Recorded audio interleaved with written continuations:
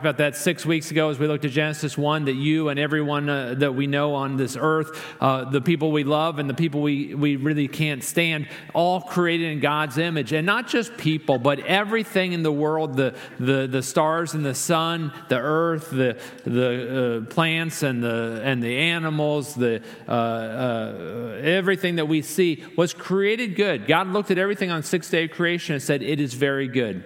Of course, if you open up the paper, you'll get another story. If you read your news feed, you'll get another story. And this leads to essential number 2, which is that you and I were not okay. Something happened. And in Genesis 3, it says that Adam and Eve in this perfect garden, created good, surrounded by everything good, chose to eat of the tree of the knowledge of good and evil, the tree that God said, if you eat of that tree, you will die. They ate of that tree, and that moment, the spiritual death overcame their life. In time, they did die physically. And if not for God's grace, all of us like them, would have died eternally. We're not okay. All of us were born in Adam and Eve's likeness. All of us were born under the curse of sin and death. All of us know death in our lives, and the power of sin in our lives. We're broken, and so is all of creation. If you think, if God created everything good, why is there an earthquake in Turkey? Why are there storms in the Midwest and the South that kill people? Why is there a war in Ukraine? It's because of this. Sin and death are alive in this world, and we live underneath that curse. That leads to the third essential, which is that the cross is the cure. Jesus, the second person of the Trinity, came down, took on human flesh, lived his life as an example for us to how to live, showed us and taught us what the kingdom of God was all about, but ultimately went to the cross, which we remember this Friday on Good Friday. On that cross, the one perfect man took our sin and death upon himself. The man who would never die, the eternal second person of the Trinity, died in our place. The one who never sinned took the penalty of our sin on his life. He took our sin and death upon himself on that cross to cure us from this enslavement that we have to sin and death. That leads to the fourth essential, which is that you and I, we can start again. Because Jesus didn't just die on that cross. 3 days later, which we're celebrating this Sunday in Easter, he rose from the dead. He gives us the assurance that we too can rise from the dead. And that even right now, at this very moment, his Holy Spirit can come into our lives and give us a new spiritual life. The spiritual death that we experienced in Adam and Eve's fall, he can give us a new life right now. And one day he's going to be creating a new heaven and new earth where we can live with him forever. And that's the fifth essential, which is that you can trust God, it ends well. One day Jesus will come back. He'll create a new heaven, new earth. The heavenly Jerusalem will come down from heaven, and all of those who are in Christ will be resurrected into a glorified body, and we will live with him forever. It ends well. And so that leads to the sixth essential, which is today, which is that the gospel is a person, not just an idea. I don't want you to think after hearing all this that I've got it. I've got the gospel. I've believed these 5 truths. I can share these with my friend. That's the gospel. Because in a sense, that's not the gospel. The gospel is a relationship. It's an encounter with an actual living being, with the person of Jesus Christ, who is our Lord and our King and our Savior. It's allowing Jesus to have that place in our heart and our lives where he can forgive us of our sins, where he can give us a new life, where he can assure us of heaven, where he can teach us that we are adopted into God's family. And the triumphal entry in Palm Sunday is a perfect illustration of what it means to accept Jesus. Actually, today we're also having baptisms later in this service. A perfect example of what it is to say yes to Jesus. And so that's what we're going to talk about today. The gospel is not just an idea, not just something we believe, not just something we profess, but the gospel is a person who's come into this world so that we can know God and be known fully by God. We're going to talk today about what does it mean to receive the gospel. What does it mean to receive the gospel? And there's 3 things that we see as we look at this text about the triumphal entry. We're looking at Luke's version from Luke 19:28 through 44. If you've got your sermon notes, it'll help us as we go along. The first one is that we accept Jesus as our Lord. The first way that we receive Jesus, according to this text, the way that this text is laid out, is that we accept Jesus as Lord. We allow Jesus to be our Lord. We we recognize Jesus as the owner of our life, as the Lord of our life, as the one that we are accountable to. Look at verses 28 through 34. This is Luke chapter 19. It says, after he said these things, Jesus was going ahead. This is Palm Sunday. This is the Sunday before Easter. Going ahead, going up to Jerusalem. When he approached Bethphage and Bethany near the mount that is called Olivet, he sent two of his disciples, saying, go into the village ahead of you. There, as you enter, you will find a colt tied on which no one has ever sat. Untie it and bring it here. If anyone asks you, why are you untying it? You shall say, the Lord has need of it. So those who were sent away and found it those who were sent went away and found it just as he had told them. And as they were untying the colt, its owners said to them, why are you untying the colt? And they said, the Lord has need of it. The first way that we see in this text that we as followers of Jesus need to accept Jesus into our life is that we accept him as our Lord. We allow him to be the Lord of our lives. We accept him as the master, as the ruler, as the Lord of our lives. If you remember the story, maybe you do from your own Sunday school or from being through in church, this is Jesus' last entrance into Jerusalem. This is what we're talking about. Jesus, like all faithful Jewish people of his day, would have visited Jerusalem multiple times a year. It was required by the law that a righteous Jewish person this time would visit Jerusalem for the three major festivals. And Passover was the most important. And so throughout Jesus' life, he would have gone to Jerusalem for the Passover. Throughout his 3 years of public ministry, we see him going to Jerusalem for Passover. But typically, if you remember the stories, he goes to Jerusalem kind of secretly. One year, he went completely secretly. His disciples went ahead. He told them, I don't think I'm going this year because the Sanhedrin is looking to arrest me and my time hasn't yet come. And then he kind of sneaked into town by himself so no one would notice. He's been keeping a low profile in Jerusalem because his time's not yet come. But on this occasion, his last moments of his public ministry, his last week of life on this earth before the cross, that now his time has come. You get that. This is the time for Jesus to reveal himself. And so as he comes into Jerusalem, this is the time that he wants everybody to see what just a few people have seen here and there throughout his public ministry, which is that he is the Lord. He is the King. He is the Messiah. He's the one bringing God's kingdom. And so as he goes into Jerusalem, he's thinking, what do I do that reveals lordship? Now, in your day and age, if you wanted to be seen as the Lord, you probably have ideas what you would do. But in his day, the thing that he needs to proclaim his lordship is a fancy ride. That's what he needs. He needs to go in Jerusalem in a way that everyone will go, whoa, look at that. Who's that on that colt, right? That's what he wants people to see. And so as he's headed into Jerusalem, he's thinking, how do I get attention to my lordship?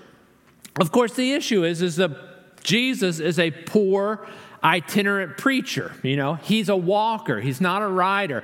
And so as he's entering into town, he knows that in the towns near him, as he's headed to the Mount of Olives, that there's a colt on which no one has ever ridden. The other synoptic gospels tell us it's the colt of a donkey. It communicates in that setting, in that day and age, it communicates kingship. To ride into town on a donkey that no one's ever ridden on, that's a sign that this is a new king. And so as he's approaching the city, he tells two of his disciples, go into this town, Bethphage, and as you go into this town, you're going to find a colt on which no one's ever sat. Get it and bring it to me. If anybody asks you, why are you taking the colt? Just say to them, the Lord has need of it. And so sure enough, two of his disciples go into the town. They find the colt tied up there just the way that Jesus described it. They start untying the colt. And you know what the owners say? What you would say if somebody was taking your car from in front of your house. Why are you taking my colt, right? What are you guys doing? And just the time that we expect to see these disciples arrested, and the Jerusalem Post saying 2 of Jesus' would-be Messiah disciples have been arrested for grand theft colt, they're taking this beautiful new colt, still has that new colt smell, down the road for Jesus, and they're putting Jesus on his back. And part of it, you just read that and you think, now how did that happen? Was this all set up? I mean, we don't know the background. It's kind of a mystery. But the one thing you can say from this text is that the owners of the colt recognized that Jesus is Lord. That's clear just in English, but if you look at it in Greek, it's particularly clear. On your sermon notes, verse 33, I underlined the word. As they were untying the colt, its owners. The word owners in Greek there is actually the Greek word kurios. Kurios means Lord or master. It's the same word that you see in verse 34 where it says, they said, the disciples, they said, the Lord has need of it. The Lord is this Greek word kurios. In fact, most of the time the word kurios is used in the New Testament is translated Lord, either lowercase Lord, like somebody who's got a respectful position, authority, or uppercase Lord, like the Lord in heaven or Jesus our Lord.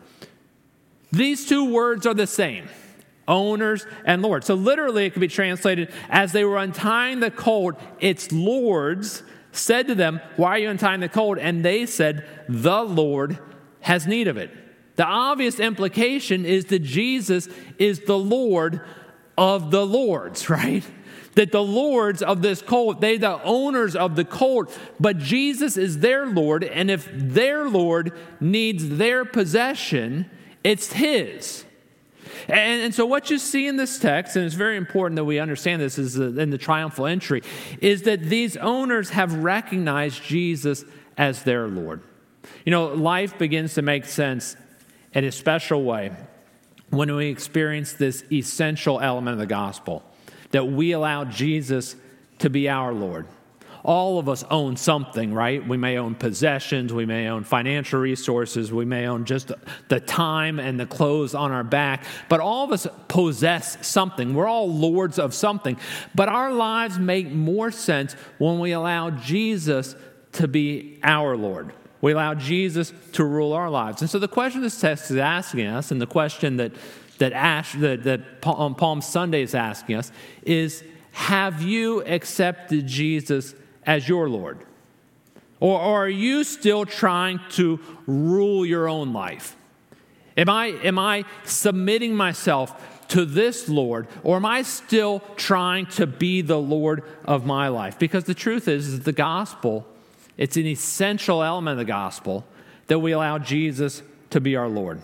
Jesus came to set us free from all the bondage that we experience in this world, but it's only when we allow him to be Lord that we can be set free.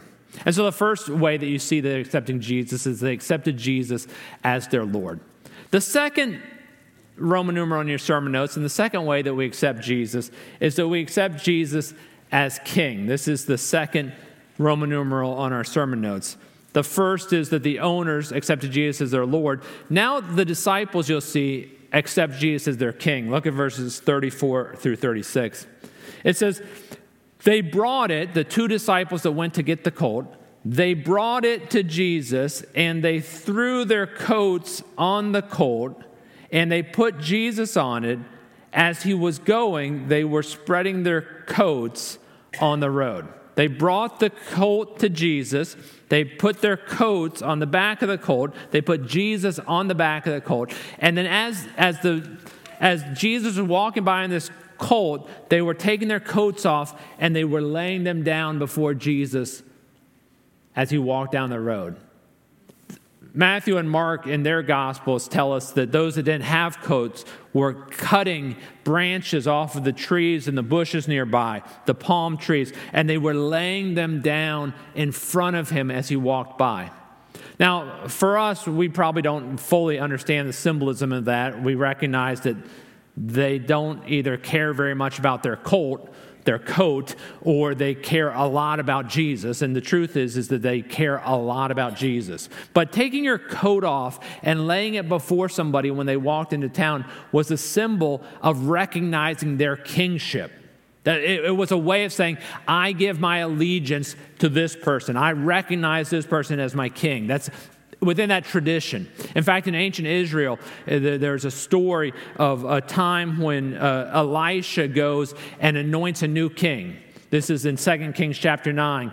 At that time, a guy named Joram was king, but he was an evil king in Israel, and God no longer wanted him to be king. And so God told Elisha the prophet, go and anoint Jehu king, and Jehu's going to be my king. And so Elisha goes to where Jehu is, and he invites him into the house, and he says, I've got a secret message from you from God. You're going to become the king. And he anoints him as king, and then he runs and flees because Joram is king. This is an act of treachery.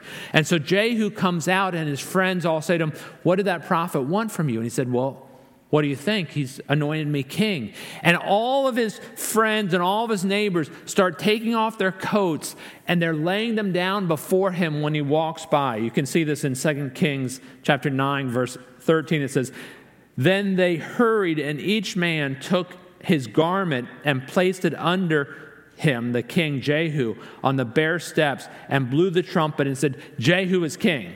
Just so you understand the story, Jehu wasn't king. Joram was king in Shechem, but they were saying, I'm giving my allegiance to Jehu because God wants him to be king.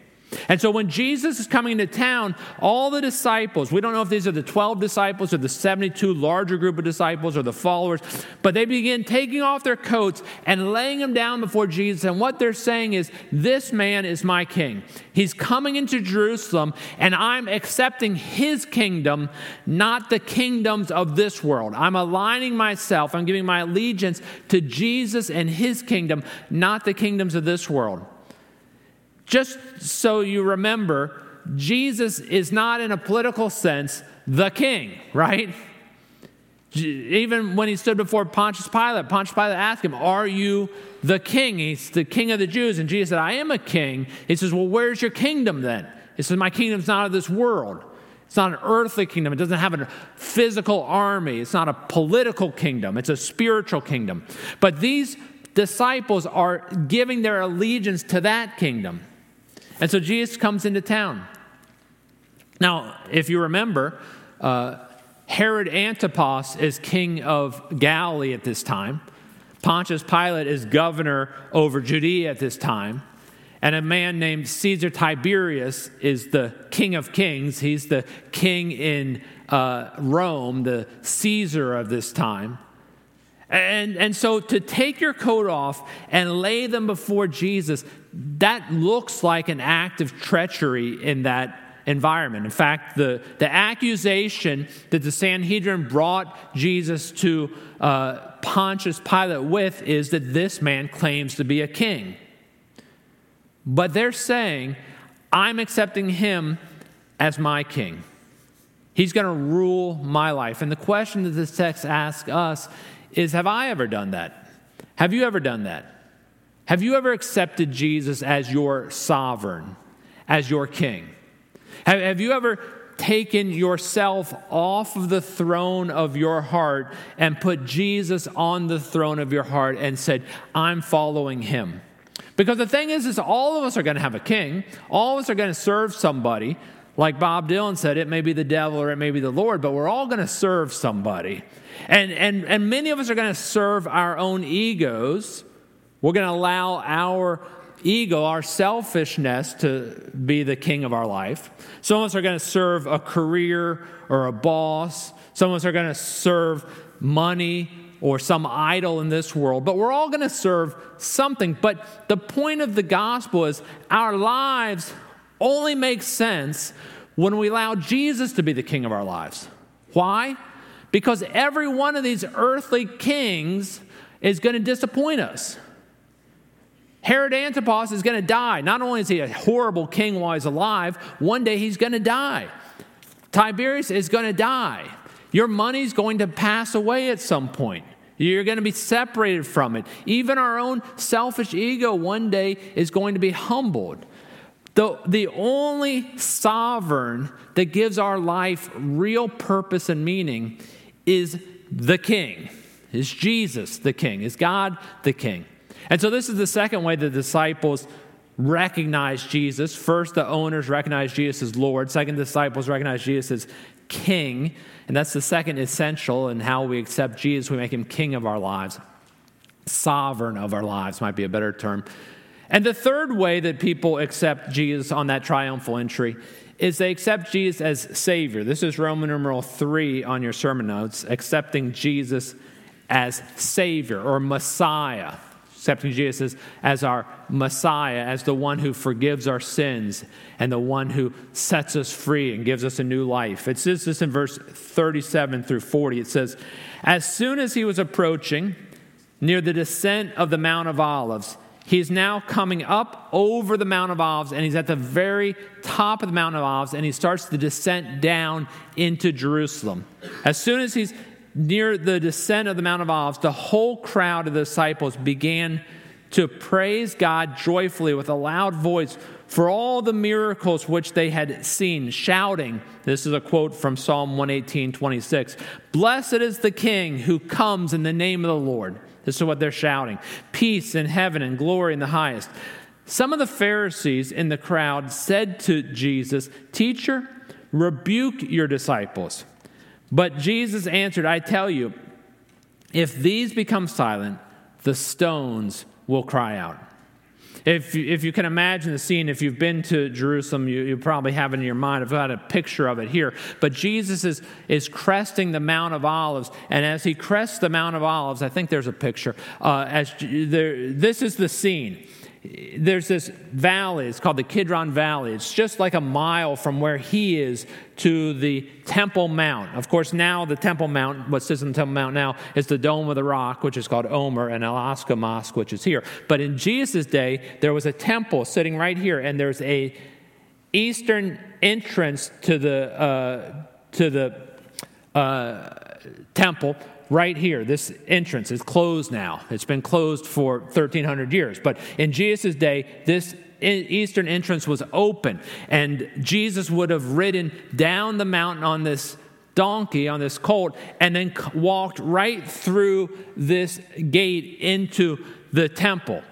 This was prophesied in the Old Testament, that the Messiah would come and he'd walk through the eastern gate of the temple and that he'd bring his kingdom into this world. And as all the disciples, this is the crowds of disciples that are gathered around, watch Jesus coming down the Mount of Olives, they're like, this is it, right? He's coming. The Messiah is here.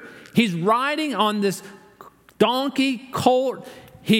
People are recognizing his kingship. They're putting their coats before him. And he's coming to reign. He's coming to the temple to rule and to establish his kingdom. And they start shouting this messianic psalm. This Psalm 118 was written, in the time of David, but it was foretelling the coming of the Messiah. Blessed is the King who comes in the name of the Lord. Even the Pharisees understand what's going on. They hear it and they're like, Jesus tells your disciples, be quiet. They're calling you king. They're calling you the Messiah. They're blaspheming. And Jesus says, well, they're telling the truth. I'm bringing my kingdom. Of course, it's not the type of kingdom they're expecting, but I'm establishing my kingdom on this earth. The question this text asks us is, have you and I accepted Jesus as our Messiah, as our Savior? Have we received Jesus as the one who forgives our sins and gives us a new life and offers us a new start? That's what it is to be the Messiah. The Messiah is going to come and establish a new nation, a new people, a new covenant. Have we accepted that covenant? Have we accepted Jesus as our Savior? Because it's essential to the gospel that we accept Jesus as our Savior, as our Lord, as our King, that we allow Jesus to be the one who's going to forgive our sins and give us a new start. See, some of us still think we can be our own Savior. That if I work hard enough, if I do this well enough, I can fix my own life.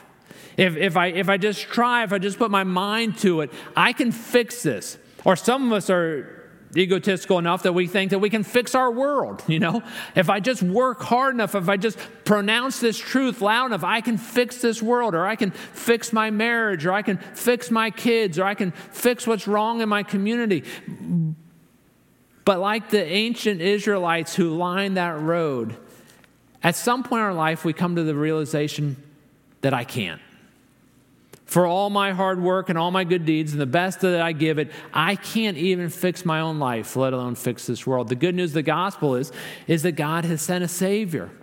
And when they see him coming down, they're like, finally, everyone in Israel is waiting for the kingdom to come, for life to be the way it's supposed to be, for God to rule on the throne the way that God should rule on the throne of Israel. And they're like, finally, he's here, the Savior's here. And they're saying, praise the Lord. Blessed is the King who comes in the name of the Lord. This is our salvation. Well, that's the good news of the triumphal entry, is that there are people who recognize Jesus as Lord, the owners of the colt. There are people who recognize Jesus as King, the disciples. There are people that recognize Jesus as Savior, these crowds along the road through the Kidron Valley. But the discouraging message of triumphal entry of Palm Sunday is that many people miss Jesus. And the real message of this text is to say to us, don't miss Jesus, because he's coming. He's riding through our lives. He's coming into our world. And it's natural, it's normal to miss him. Look at Roman numeral 4. This is Luke 19:41 through 44. It says, when he approached Jerusalem, so now he's across the Kidron Valley and he's coming up through the eastern gate, he saw the city and wept over it, saying, if you had known in this day, even you, the things that make for peace. But now they have been hidden from your eyes, for the days will come upon you when your enemies will throw a barricade against you and surround you and hem you in on every side, and they will level you to the ground and your children within you. And they will not leave in you one stone upon another, because you did not recognize the time of your visitation. The question that this text has is, are you and I recognizing the time of our visitation? Do we recognize that Jesus is coming to the world? Have we received his kingship? Have we received his lordship? Have we received his messiahship? Have we received him? Jesus is looking at the city as he enters it, and he's thinking about these tens of thousands of people in the temple and around the city. It's the Passover. Everyone's coming to town. It's crowded. And he's seeing all these people who have missed it. They're still putting their messianic hope in somebody else. They're still looking for a different Savior. They're still putting their sovereign submission of their sovereign to the sovereignty to somebody else. And he knows where it's going. Right? And maybe some of them put him in a Pharisaical hope or a Sadducee hope or a hope for a different Messiah, but he knows where it's going. In less than 40 years, the Romans are going to get tired of these little rebellions that are happening, and they're going to come in and they're going to destroy Jerusalem. They're going to tear down the temple. They're going to kill everybody in there and scatter all the rest of the Jews. And for 1900 years, there's not going to be a nation of Israel. And Jesus knows that, and he weeps over the city because he's like, you missed it. You missed the Messiah. It doesn't have to be this way. But it's true in our lives as well, that when Jesus rides into our lives, we have the choice that we can choose his kingdom. We can choose his lordship. We can choose his salvation, or we can choose another route. We can put our hope in somebody else, in something else, in some idol, in ourselves. We can think we can do it. And the message of Palm Sunday is don't miss it. Don't miss Jesus when he comes into our lives. And for this sermon series, what I'm saying is don't just hold to, I'm a church person, I believe these truths. The question is, have I received these truths? Have I received the person of Jesus? Is he sitting on the throne of my heart? Is he my Lord? In a few minutes, we're going to celebrate this sacrament of baptism. And baptism is a perfect example of what we're talking about today. It's when we say, yes, I need you, Jesus. I want to be washed by your water. I want to be brought into a new covenant with you. I want to be birthed into a new life. I want to be adopted into the family of God. I want to be yours.